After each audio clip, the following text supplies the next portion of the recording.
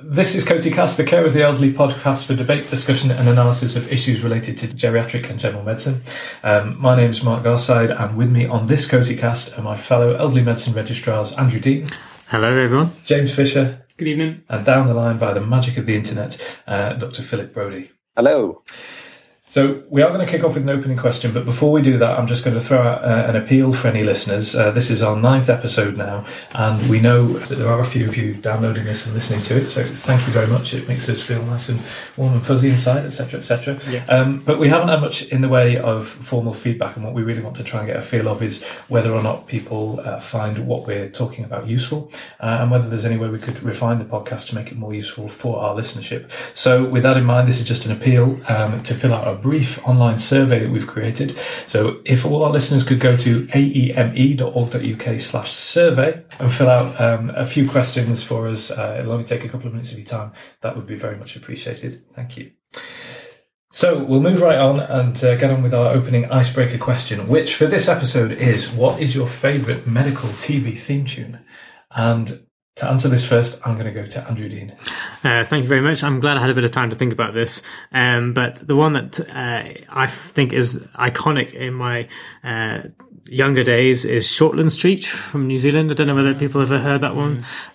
The words have absolutely nothing to do with medicine, and some of the sentences don't make sense, but it's absolutely glorious. And so it's one you can look up on YouTube, which I might be putting on Twitter later on. Can you give us an example of some of the lyrics? Well, is it you or is it me? Lately I've been lost, it seems. I think a change is what I need. If I'm looking for a chance or to dream, Shortland Street. It's inspirational, isn't it, really? Yeah, and if you want to find a way of searching for another world, it's hard to see. Shortland Street is how it finishes. It's quite thought-provoking. It is quite thought-provoking. You know what would be even more inspirational, though, is for you to sing it for us, because obviously copyright issues, we can't play it. Well, I could sing the other verse that I've not actually said for you. Okay. That would be a very cruel way to introduce a new guest to the show. But sing, that would be mean. I'll put it on YouTube. I'll put the YouTube link on Twitter. I don't want to ruin it. It's very good. So before our audience quickly turns off, we'll move to Philip Braude as our other first participant on CotEcast. Philip, what were your thoughts on Best Medical Theme Song? Best medical theme song. I think I had to go round it and pick something with a doctor in it, and of course that's got to be Doctor Who.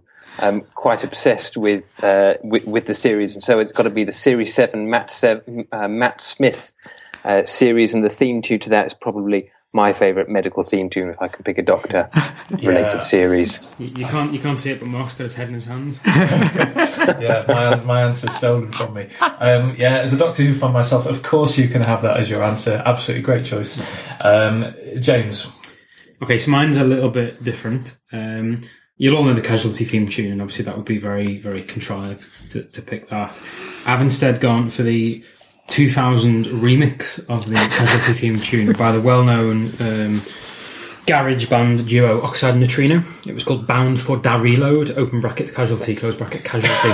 And it was a song that featured a sample of Casualty, and it also featured a sample taken from Lock, Stock. And I can't quite quote it fully because it's graphic, but part of the quote says, "Ow, I've been shot. Will everybody please stop getting shot?" And it repeats that serially throughout the song, and it just seems like the most ridiculous comment to say. I think that plus the Casualty tune just really it makes it a real gem of 2000 garage music. How on earth did you come across that? I don't really know. I don't know. But I haven't just sort of done an obtuse search for that. I did actually know that song. I'll put the link up just so you can laugh at how cringy it is. But for what they've done to the Casualty theme tune, that's my favourite.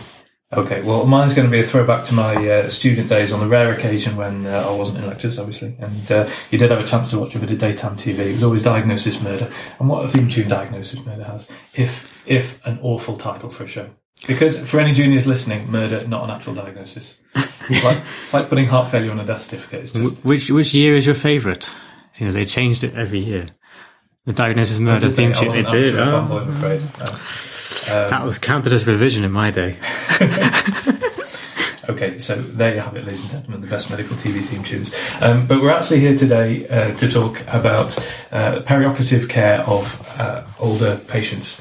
And this is an emerging area in the field of geriatrics. And we're fortunate that two of our guests here, Andrew and Philip, have more experience than myself and James. So we're hoping to pick your brains, learn a little bit about it ourselves, and try and find out what sort of things that we can share with our listeners. We're looking for sort of practical tips and guidance, really, for junior doctors looking after older patients on the surgical wards.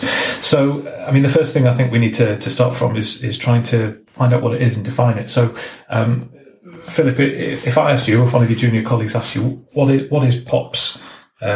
What would you say? Sure. So POPS stands for Proactive Care of Older People Undergoing Surgery. And it originated about 10 years ago at Guy's and St Thomas's. And there's a lot of different units doing different ways of this type of model. I think when we look at it and looking at the syllabus, so it now appears in the geriatric syllabus under perioperative medicine for older people, I think we have to think about why this specialty is starting to originate. And what we know, of course, is there are more older people in the UK, and more of those people seem to be undergoing surgery through technological innovation and more access to surgery. But what we know is that older people are more likely to get complications, and those complications are generally medical, and that rather than surgical. So surgical complications seem to be the same no matter what age people are. But actually, unsurprisingly, I'm sure to this audience, that older people are more likely to get pneumonia or a heart attack after an operation. So really the process of trying to look at older people and apply geriatrics to surgical patients, not just medical patients, really is how POPS works. I mean, we did a podcast a couple of episodes ago speaking about orthogeriatrics, and that's something that's been established for a lot longer in this country. How did POPS come about? Was it that people took the orthogeriatric model and decided it would be a good idea for more surgical patients and expand it, or was there evidence that came about from somewhere else? Yeah, I think the orthogeriatric model has been around for a long time, but actually the model that we're probably being trained in as geriatric trainees, and you'll see in hospitals, is relatively new with the National Hip Fracture Database. But what we know overall about all older people in operations is that, as I said already, that they're going to do worse after an operation, and this is probably the same as as patients in orthogeriatrics, that they're older, they're frailer, and they have multimorbidity. And we also know that the pathways of care don't really acknowledge older people. It's more set up for younger people. So if you go to a pre-assessment clinic, it's very much run by pre-assessment nurses looking for a specific problem and to see if someone is fit for an operation. And really, if any problems arise, they can't really deal with that, and patients get referred off to either their GP or single organ specialists in order to be optimized before an operation. And those people really haven't had very much perioperative medicine training. And I think that's probably the similar in orthogeriatrics, where the people looking after frail older people with multimorbidity were surgeons and anaesthetists who may have limited training in older people. And I think it's that recognition that actually you need specific geriatric medical skills to look after this population. So I think Ian Wilkinson in his talk was talking very much about really trying to define orthogeriatrics as frail older people that have had a broken hip. And I think that's probably the same as the rest of surgeries. Really, it's frail older people who are undergoing operations.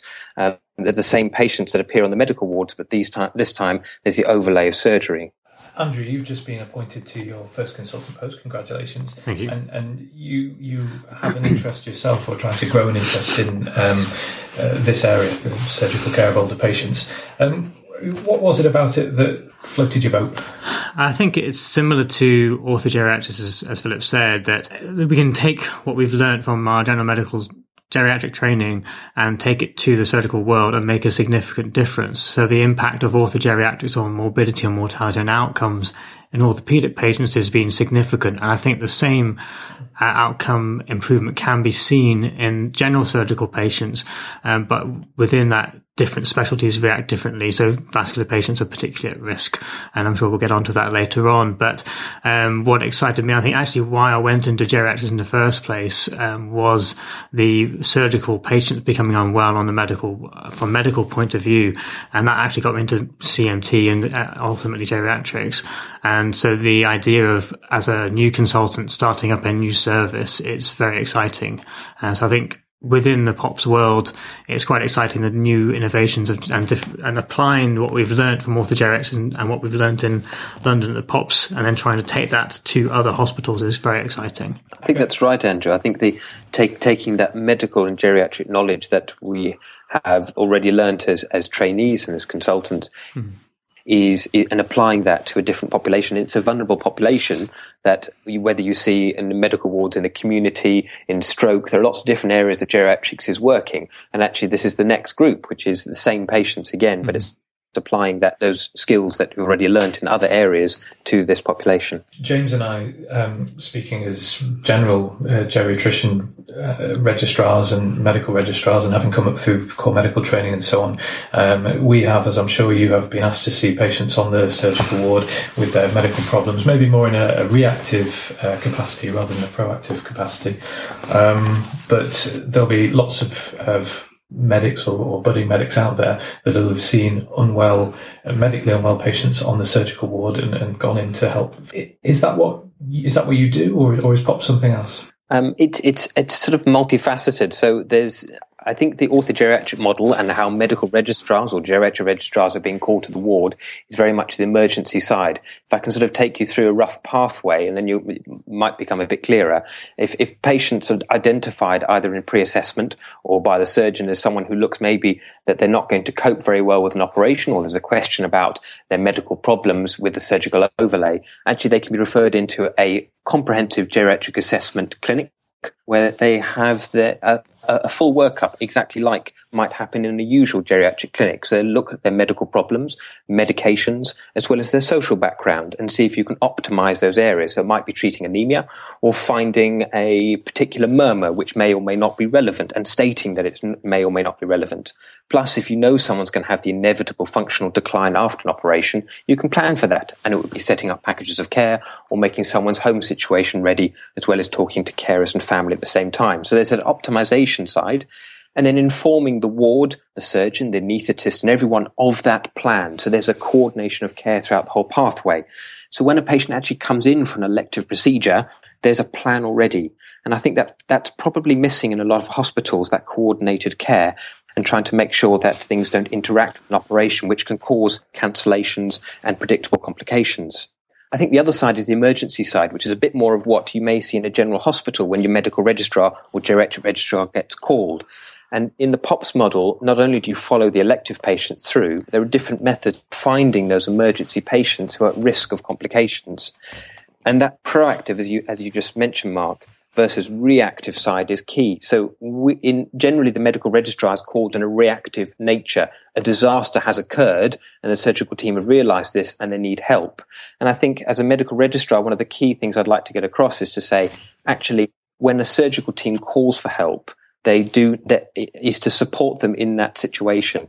As medics, we have limited surgical knowledge, and surgeons may have limited medical knowledge. And I think working together is really important. Yeah, I think you've hit the nail on the head there, really, with a proactive comment. I mean, we've all been there at 4 a.m, called to a catastrophe on the ward, and as you make the point, that's not really the time to be implementing this. And I mean, the evidence-based way to practice is comprehensive geriatric assessment, and your average med reg at 4 a.m. just simply can't implement that because he or she is one person and not the multidisciplinary team. So I think the proactive, of the 4 letters in the acronym, for me, the proactive is really the nub of it, really. I think it's just a second comment about what's been said so far. I think not only does the addition of a geriatrician and the multidisciplinary team in the surgical environment add lots of knowledge, I think it also brings attitudes. I think sometimes surgical environments, I'm not going to say that they're ageist, but there's probably some negative attitudes through a lack of understanding that can be addressed. And I think from the point of view of someone who was a house officer in surgical land many years ago, I think having someone with that mindset coming onto the ward and showing you how it should be done is really, really powerful. And I think with people out there who are trying to encourage sort of the new generation of geriatricians, those kind of role models really make a difference. One of the things that we wanted to do today on the podcast, as well as promoting the concept of POPs and telling people about it and helping to spread the word, is to maybe try and get a few hints and tips for people working in services that don't have an established POPs team. So the junior doctors on the ward clerking their surgical patients in preoperatively, if they're older and have complexity or multimorbidity. What do you think are some of the most important aspects of the job that you do that could be taken and implemented, if only on a small scale, by junior doctors working in DGHs? Andrew? I think, as you say, that there's a POP model in London, and then other hospitals are recreating. So I think as a junior doctor, if you're starting on the surgical ward, it's definitely important to find out what support is available on the ward. So if there's an established team and you're wanting extra help, they might even be involved in your induction in terms of teaching you the medical aspects of surgical patients. But I think if surgical juniors are wanting to know how to manage their complex, frail patients on a surgical ward, it's to try and take as much as they can learn from medical school and try and get hold of some geriatric models of care. So try and implement comprehensive geriatric assessment. Just remember that there's a whole lot to a medical patient. But if you're wanting to try and narrow it down to sort of simple sound bites, remember, surgeons can look after the surgical side, but you're there as possibly the only doctor who's focusing on the medical aspects. So you might be the only one looking at the diabetes control, which is really, really important in surgical patients. The blood pressure medications, making sure they don't get acute kidney injury, which of course there's massive problems as well. And you may be the only doctor that asks about bowels unless they've happened to have a laparotomy affecting the bowels. So just remember that you are a key member of the team. You're not there just to fill out forms for the surgical hierarchy. So is it fair to say that even just an awareness of all these potential medical problems and complications is a good start? Even if you can't personally deal with them all on your own, you can at least recognise that there's potential for something to be a problem, and you can get the relevant team to come and help. Absolutely. And think, even if there's not an official process to refer these patients to, there are always people who can help. We don't want to burden the medical registrar, but the medical registrar is one port of call, but normally there should be geriatricians who would be more than happy to help. And also our physiotherapy, occupational therapists, speech and language team, nursing staff. We work in a massive team on surgical wards. It's no different to any other wards. I think sometimes surgical juniors can feel, particularly when they start in August, that they're on their own with no support, and that's just not true. So if that's one of the myths that we can bust, that would be really quite a good one to bust. I think certainly reflecting on my own experiences, it feels quite a lonely place at times. You do feel like you're left kind of piloting the medical ship when you don't feel you necessarily have the expertise to do that. So I'd agree with everything you've said. I mean, just in terms of simple stuff, I just reflecting then, and apologies to any listeners who think this is sort of teaching them to suck eggs, but if you just maybe pause for a minute and think, what happens if, say, a family member had an operation and you were maybe helping them convalesce at home? What kind of things would you do for them? You'd probably make sure they were drinking lots of juice, drinks. You'd probably get meals for them so they were eating. You'd probably get them up and out of bed and give them things to stimulate them. And it seems like such simple, logical stuff, but sometimes when you put us in a hospital and put people in gowns and paint all the walls white and make it all look very clinical, sometimes we maybe lose sight of the simple stuff. And for me, geriatrics, a lot of it is doing the simple stuff well. So it's getting them out of bed early. It's getting them eating. It's getting them drinking. And I think if you're a junior out there looking after frail, vulnerable patients who've had surgery, simple stuff like that does actually make a difference. It really does. I certainly recognise the discussion about being a junior doctor in the wards, and certainly as an FY1 doing surgery, I was left in the position of doing lots of medical management to the frustration of my FY1 surgical colleagues, because I was continuously playing with medications and fluids and trying to understand what was going on. I think that I would also agree that there is MDT working throughout the whole hospital. And I think as a junior doctor, recognising and including that MDT throughout the surgical pathway is really important. I think there are probably bigger ways actually of addressing the fact that many hospitals don't have a POP style working or don't have surgical liaison. And I think those ways are by starting to talk about this being a problem.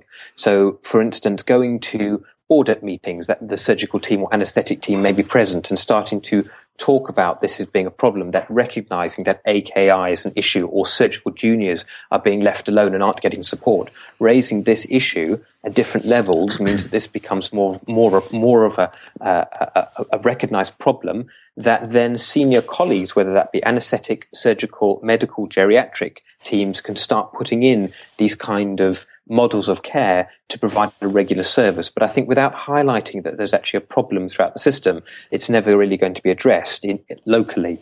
And there are continually going to be surgical audit meetings, departmental geriatric meetings, where this kind of discussion can happen regularly. And I'm sure at the end we'll talk about more resources and ways of learning and how to take this back to your local areas. But the kind of things that I think that I spotted as a junior doctor, now having reflected what's done differently, are simple things like in the clerking doing an abbreviated mental test score, identifying someone that might have cognitive impairment and therefore at high risk of delirium.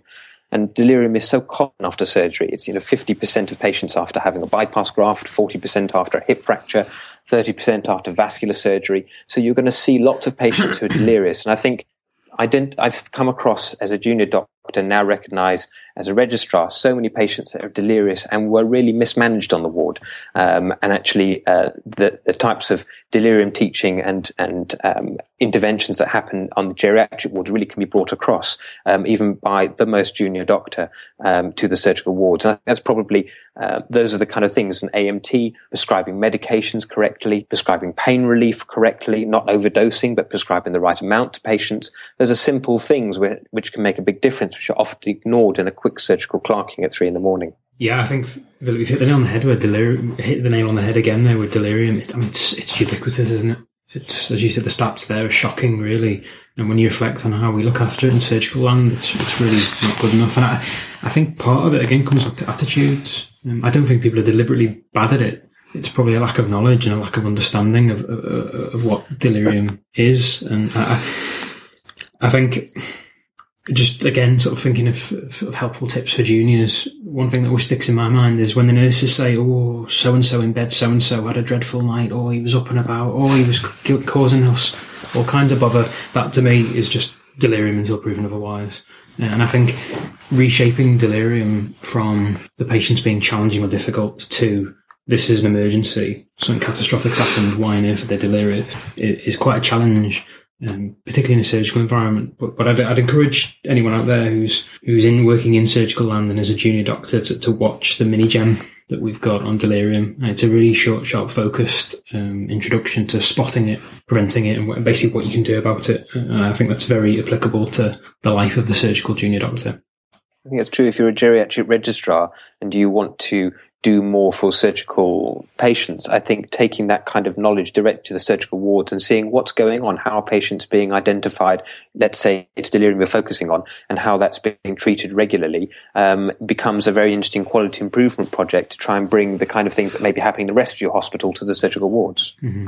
I think it's also really interesting to reflect on the experience for the patient with delirium. So quite often, and I often get juniors to do this on the ward, it's worth just pausing sometimes and just looking at the situation, and invariably, without really thinking, we create situations where the stress levels of patients with delirium must be so high that it's probably fanning the flames of their delirium. And often the fact that they're perceived as challenging and difficult patients means that people are maybe a little bit abrupt when they approach them, and that can fan the flames as the patients become more anxious. And I think, again, a tip for a junior doctor, if you're dealing with someone in a surgical ward who's behaving really difficultly or challengingly, it's probably delirium, and just pause for a second and have a look at the situation and think, well, if I was sat in that chair and I was being restrained by a big burly security guard while someone gave me 4 milligrams of iron haloperidol or something horrendous, I think I'd probably be behaving somewhat similarly. So I think it's quite a useful exercise for people out there to do.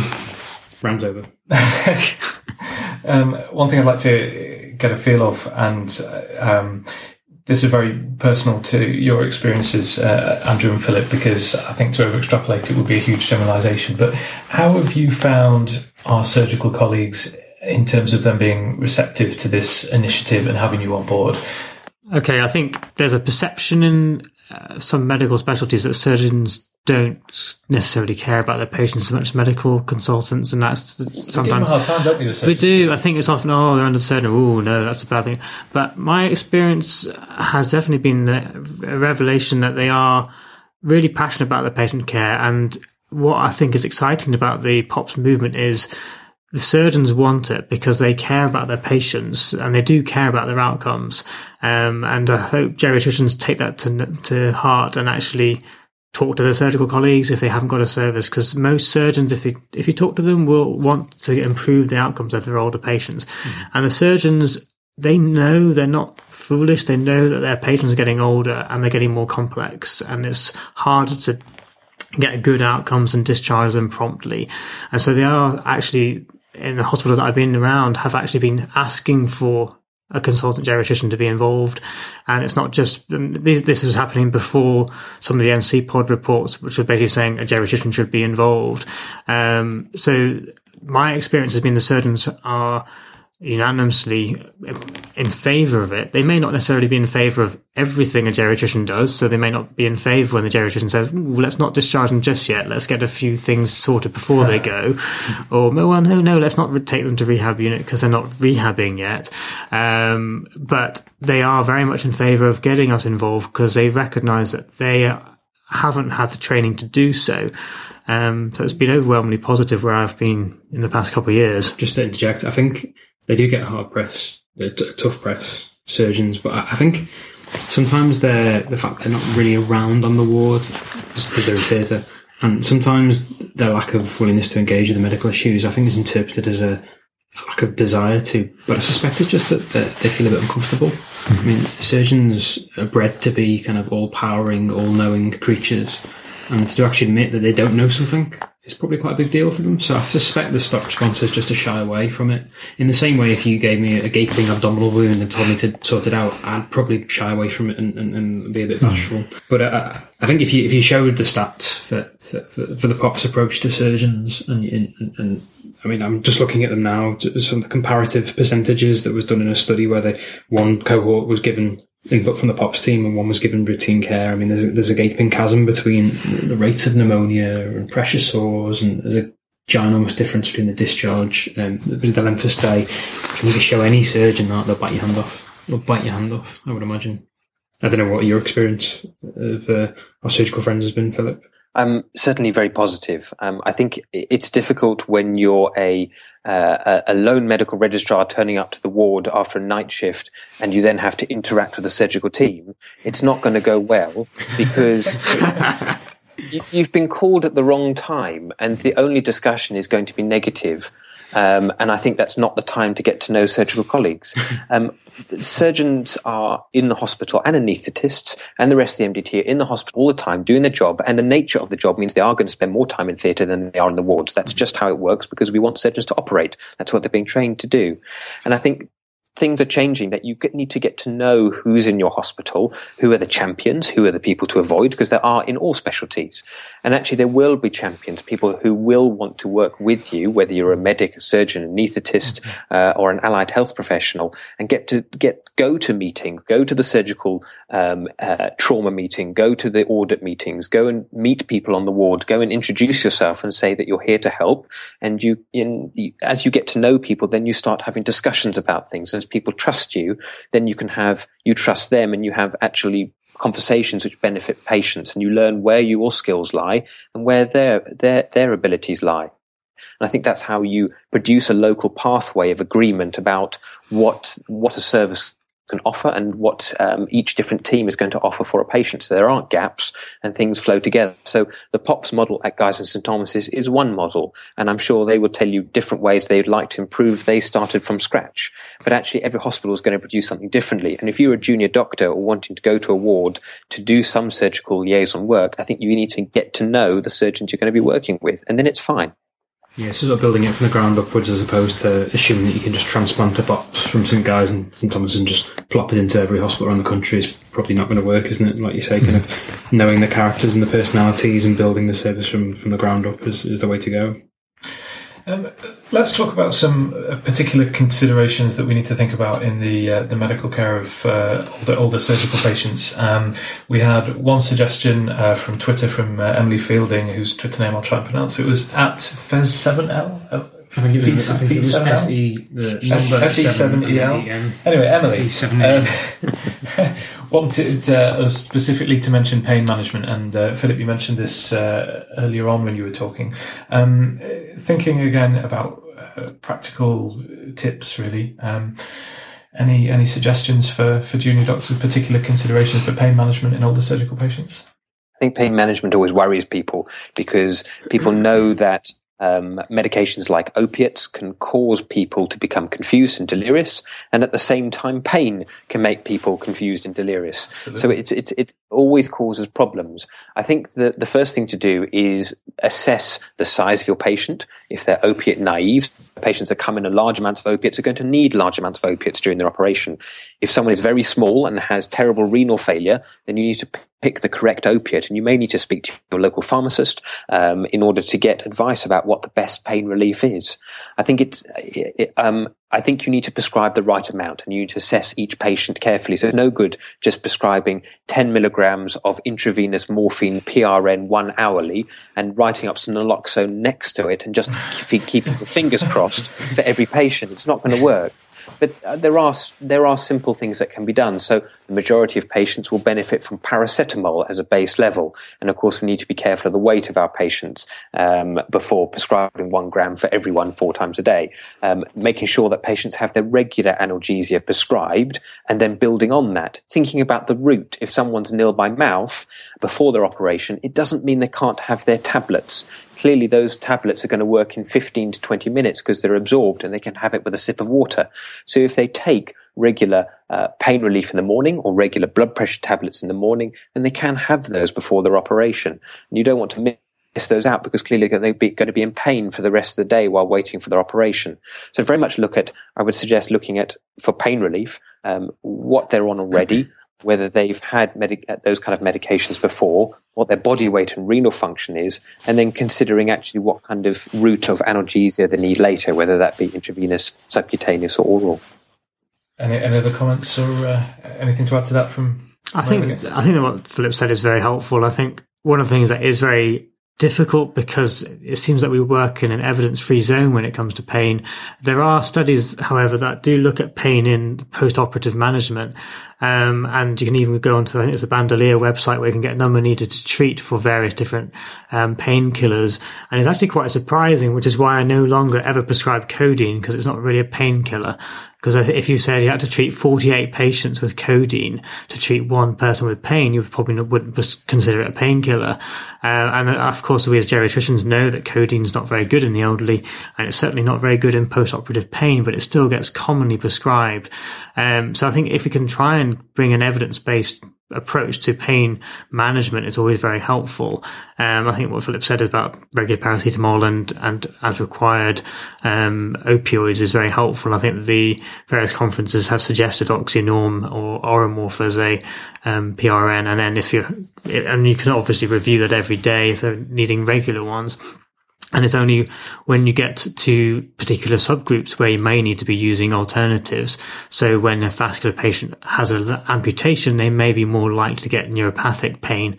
And that's when as a junior doctor, I wouldn't recommend that they would necessarily want to start gabapentin or pregabalin, but they may want to involve the pain team to consider those ones. I personally wouldn't want junior doctors starting those, but I would like them to think about what type of pain the patient's getting. It could be that they've got pain because the sutures have stayed in for too long, or it could be for various reasons that they got an infection or an abscess. So it's not just what painkillers can I give, but why have they got pain? Why have they got pain now? And what can I do to make it better other than give them more tablets? Yeah. I'm just going to throw it. I think that's right, and not forgetting that, of course, you have lots of support. So the pain team are around in almost every hospital, and if there isn't a pain team, of course, there are anaesthetists around who are specialised in pain management. So if you're interested in this or you find it confusing, I'd suggest go and spend a couple of hours with the pain team on their ward round and get an idea, or even there may be specialist pharmacists, just get an idea of what kind of medications are being used, how patients are being assessed, and talking to patients regularly about their pain. So I'm going to employ the poetic license of a time machine now. I'm going to go back to my mindset when I was an F1, and I've just heard you say very usefully some top tips, but not to use codeine. And I'm thinking, oh, maybe I should reach for ibuprofen or naproxen. Is there any comments anyone would like to add about that? Philip, do you want to I'd certainly, in our older population, I do try and avoid non-steroidal anti-inflammatories. I think that patients have been starved before for long periods. They're dehydrated. They haven't had enough intravenous fluids. They lose fluid intraoperatively, and they're not eating postoperatively. And if you add in a small amount of an NSAID, I think you're going to get people into renal failure quite quickly. So I think they need to be used carefully. I do prescribe codeine. I do prescribe oromorphin. I do prescribe oxycodone. But I think pain relief can get complicated, and I think you need to learn from and discuss it with senior colleagues and specialists in order to understand what's done in your unit. So I'm not saying you shouldn't use these medications, but I think they need to use carefully in the correct patient. Yeah, absolutely. Yeah. Just a note, because it's my POA tomorrow, and just in case anyone on the panel's listening, I don't prescribe ibuprofen and naproxen to these patients. Merely a prompt to aid some discussion. The other one I think that a lot of people find challenging in a lot of medical patients, not necessarily surgical patients, is fluid management. So fluid balance, I'm looking for the top tips, the benefit of your experience. I mean, how can our junior colleagues tailor their fluid prescribing rather than just sticking up 8-hourly bags of alternating saline and dextrose? I'm going to say too sweet, one salt. It's contraband, that expression. You hear banded around in surgical land. I think fluid management is so hard, but one of the things that I think is a benefit in surgical patients is, generally speaking, fluid balance charts are filled out better on surgical wards than they are in medical wards. So often you have more accurate information, and they tend to have the chart filled out better for urine, NG, aspirate, or whatever drain.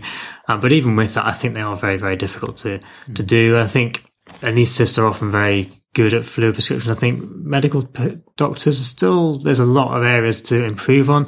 There are good guidelines. I think it's GIFTY-STUP. There's a abbreviation for which helps for fluid. If people want to look up a resource, I'll have to sort of link it later on to the via Twitter. But it's just make a good fluid balance assessment. Do they need fluids, or are you prescribing them because that's what you do? And just remember, fluid replacement is not a nutritional replacement. 5% dextrose does not give them the calorie requirements, which I think sometimes people think, oh, it's a bit of sugar, must help. But that's not necessarily the case. And really what we try to do is encourage our patients to be eating and drinking as early as possible. So, try to not give them fluids unless they really need them. And if they need them, prescribe the right fluids at the right time. And that's why checking the electrolytes regularly. And of course, for surgical patients, be mindful of refeeding syndrome. So consider the calcium, phosphate, magnesium. I think I agree with all of that. Just one thing, the proactive, coming back to that, I think one thing we're really bad at is potassium replacement. So our approach to potassium is very much reactive. We just keep giving fluids without it, and then, the potassium's 3.1, we best give them some potassium back. So taking a more proactive approach to potassium replacement, I think, is probably a useful tip for juniors out there. And again, there's a fab mini gem that we've got on the site that talks you're shameless. Yeah. No, I'm genuinely saying this because I've watched it and I found it very, very useful. I'm not just shamelessly plugging the site. So yeah, I don't think replacement is done poorly. I don't think we've mentioned enhanced recovery process, which happens after a lot of surgery, particularly colorectal surgery, in many hospitals, which is a way of sort of benchmarking what should be happening to patients. I think there's a lot of guidance on there about when fluids should be prescribed and when they shouldn't. So an example might be that patients can actually drink fluids up to 2 hours before their operations. And often patients are starved from the night before and come in not eating and drinking for an afternoon procedure. So I think the first thing is to work out if someone really does need to have intravenous fluids or they can just eat and drink normally. The second bit is actually following that process of enhanced recovery, which will appear in almost every hospital, about when patients can start eating and drinking. And that usually is early. So many surgeons have stopped the process of having a thimble full of fluid after an operation. Actually, it's about eating and drinking early. So I think the fluid prescriptions, the time that people need to be on intravenous fluids is reducing using enhanced recovery procedures. And have a look at the booklet in your local hospital, which will give you some guidance. personally, I prescribe much more crystalloids, particularly Hartmann's, and I would certainly avoid I've been advised by my anaesthetic ITU colleagues to avoid all colloids now because there's worse outcome with renal failure. So if you're going to reach for something, I would reach for Hartmann's. If you need to, saline, but Hartmann's is probably the fluid you're going to reach for perioperatively. Yeah, I think in my mind, every time you see a patient, the junior doctor who's sat over Venflon or bag of fluid, you should be asking the question, does that need to be there? And the way I like to look at it is anything that's sticking inside the patient or stuck to them is probably pro-deliriumogenic. So as soon as you can, take it off or take it out. That's my kind of rule. That's a good motto. I like that. It's true though, isn't it? If you think about it, we strap on a 15-litre mask. It's like sticking your head out the car window at 70 miles an hour. 2 big Venflons, one each arm. A catheter to restrain you to the bed with a urometer. I mean, you can understand how people can misinterpret that, and it can drive and exacerbate delirium. So I think top tip for juniors, every day when you go around, try and demedicalise people as soon as it's safe to do so. Okay, let's move on then and talk about, now that we've undoubtedly enthused our listenership about POPs, and there'll be an overwhelming surge in numbers applying to geriatric medicine and POPs in particular. If these people have a particular interest, where can they go to find out more about it, to get training, to become surgical geriatricians themselves? I think there are lots of resources available. I would certainly, I will make sure that I will send you the links that I'm about to talk about, but I'd certainly look at the geriatric syllabus from the JRCPTB, which has the perioperative medicine for older people section. And that actually gives you quite a lot of things to learn about, which you can in your local hospital, as well as some specific learning methods. So you may not have your own POPs team locally, but you can actually go and visit MDTs, you can visit pre-assessment clinic, you can go to national conferences. And there are lots of the POPs conference, which is every March in London, is certainly a recommendation.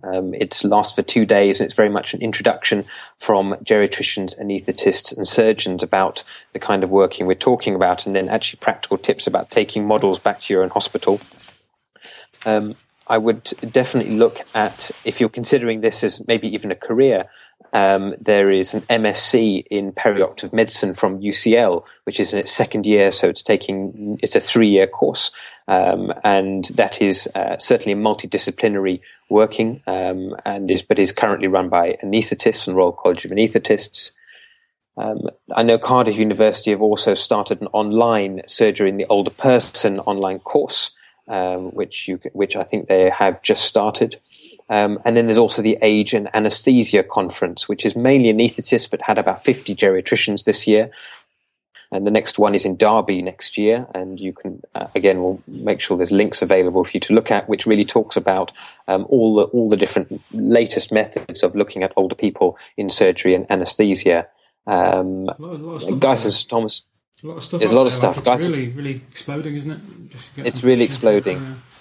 I think that's really important to remember that it's not just the geriatricians. So of course, there's the POPs website, and there's the specialist group on the BGS website as well. So the British Geriatric Society has a specialist group for POPs medicine, but also the surgeons are already doing their thing, and the anaesthetists are doing theirs. So I would recommend people who are interested from the anaesthetic point of view to look at the Age Anaesthesia Association. So if there are anaesthetists who are budding geriatricians who wanted to do anaesthetics, and I know this may be listened to by non-geriatricians, that the Age Anaesthesia Association, they're doing some really good research and they've got some very good guidelines. So the things that they've been looking at are types of anaesthetics in older people, the reduction and use of sedation to reduce incidence of delirium, things like that. And they've got really good guidelines available as well. If anybody geriatricians out there interested, there's an OOPT, Guy's and St Thomas's every year as a clinical fellowship that geriatric registrars can apply to learn more about it. That's out of programme training for anybody unfamiliar with the lingo. It took me ages to get around that. Sorry about that. I thought people were saying whoopsie talking about it. There's a blog. There's a blog on the BGS website Was that you, Philip, or was it someone else? No, it was Philip that wrote the You wrote a blog. you wrote a blog, didn't you? A blog article about your experiences doing it. That's it. Look out for the BGS website. There's a certain special interest group which you can join. Yeah, we'll add that to the list. It's worth a read. That was slick, that. Yeah. That was slick. Okay. We'll put all these links in the show notes, which will be available on aeme.org.uk/CotEcast9. We've got journal articles, we've got BGS blogs. The BGS website itself has its own page of resources. We'll put in some links to everything we've talked about tonight, and perioperative medicine MSc. Just throw that in there in case people are really keen. But I suppose, I guess my advice at a very junior level, if you do have a budding interest in this, is you could start simple and just audit one of the things that we've talked about tonight, and then submit it to one of the elderly medicine conferences and go from there. And I'm sure you'll meet the right sort of people. Or you can do a taster. Yeah. If you're thinking, I like the sound of this, if you're a foundation doctor, do a tasting.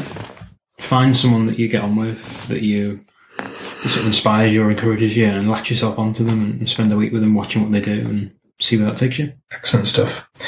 Okay, I think it's probably time to wrap everything up now. So what I'm going to ask each of you for is your CotEcast commandment for the night. So this is a learning point that you want people to take away and either remember or do differently in their practice. And I'm going to come to James first. Okay. Mine probably relates to medication, because I think we've had some really useful discussion tonight about the do's and don'ts. I think it would be a call to arms to junior doctors. I think so often clerking people is perceived to be a paper exercise, and you do the Cardex and you just mindlessly spew onto the page all their usual medications.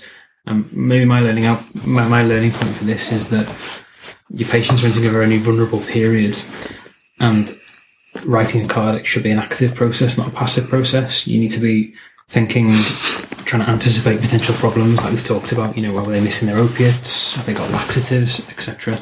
So trying to make the process of writing a Cardex an active process rather than just a mindless regurgitation of medications without really thinking. I love it. Okay, think about the medications. Andrew? I think one that is not a beat on the stick, but more encouragement, that never think that you're on your own on the surgical ward. You work in a team, and therefore, if you're concerned about a patient, ask for help, involve other people. I think that is one of the things that we do naturally as geriatricians, that is a really simple thing to take to surgical wards, escalate it to other people. If that requires whatever specialty it might be, or it might just be escalated to a registrar or nursing staff or medical registrar, but just, you're never on your own, and don't ever think that, because you're not. No, I'd second that. Philip, our final one for the evening. I would probably challenge people to start talking to their departments about what's happening for the patients that we understand are not doing well on the surgical wards. So take some time to talk at your local department meetings, go to a surgical audit meeting, talk to people on the ward, get an idea of what's happening, and start thinking about it, whether you're a junior doctor or a senior consultant. Just getting an understanding of what's happening in your local hospital, I think, will give you a good idea about service development and what's possible for older people. Yeah, we're back to being proactive again, aren't we? Not just about the clinical care, but in terms of developing the service. It's really interesting to reflect on that, like the idea of a very junior doctor looking at something and go, this isn't good enough, I need to act on this. And I suspect I had nowhere near the confidence when I was a junior doctor to do that. But I would urge junior doctors out there who are saying stuff that they may be thinking, I'm not sure that's really as good as it could be. I'd urge you, as you've said, Philip, to look at ways to improve it. I mean, there's all manner of quotes these days, in like the Francis report and the Keir report, that talk about junior doctors being agents for change. And they're talked of as the eyes and the ears of the NHS. And I think junior doctors have a lot of power these days, and a lot of insight into how care differs between trusts. So I'd really second what you've said there, Philip, and I think urge people to be agents for change. Every FY1 has to do an audit at some point, or FY2, maybe make it the surgical wards that you do it on. Are there any other closing comments from anybody before we finish? Don't forget the Parkinson's medication. Had to get that in there. Yeah, that's another one. That's for another day. It's a mini gem waiting to happen. Medications. Okay, well, thank you all for your contributions. It's been a really good chat. The last thing I want to say to everybody listening is, again, to remind people about the survey with a plea to fill it out, aeme.org.uk/survey, and a plug for our Geriatrics for Juniors conference, which is returning for its third year this year. We're going to be in Leeds in November. There's a fantastic programme which will be published on the website very shortly, and a poster competition, speaking of audits. So we're looking for care of the elderly champions, so any audits or quality improvement projects that you might have done to help improve the care of older people. We want to hear about them.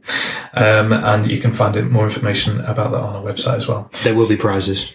With prizes, absolutely. Of course, so it's not just for honour. That should be enough. So all that remains is for me to thank my guests very much, James Fisher, Andrew Deane, Philip Braude. Gents, it's been a pleasure. Thank you very much. Thank you. Thank you. Thank you very much. And tune in next time. Thanks. Cool.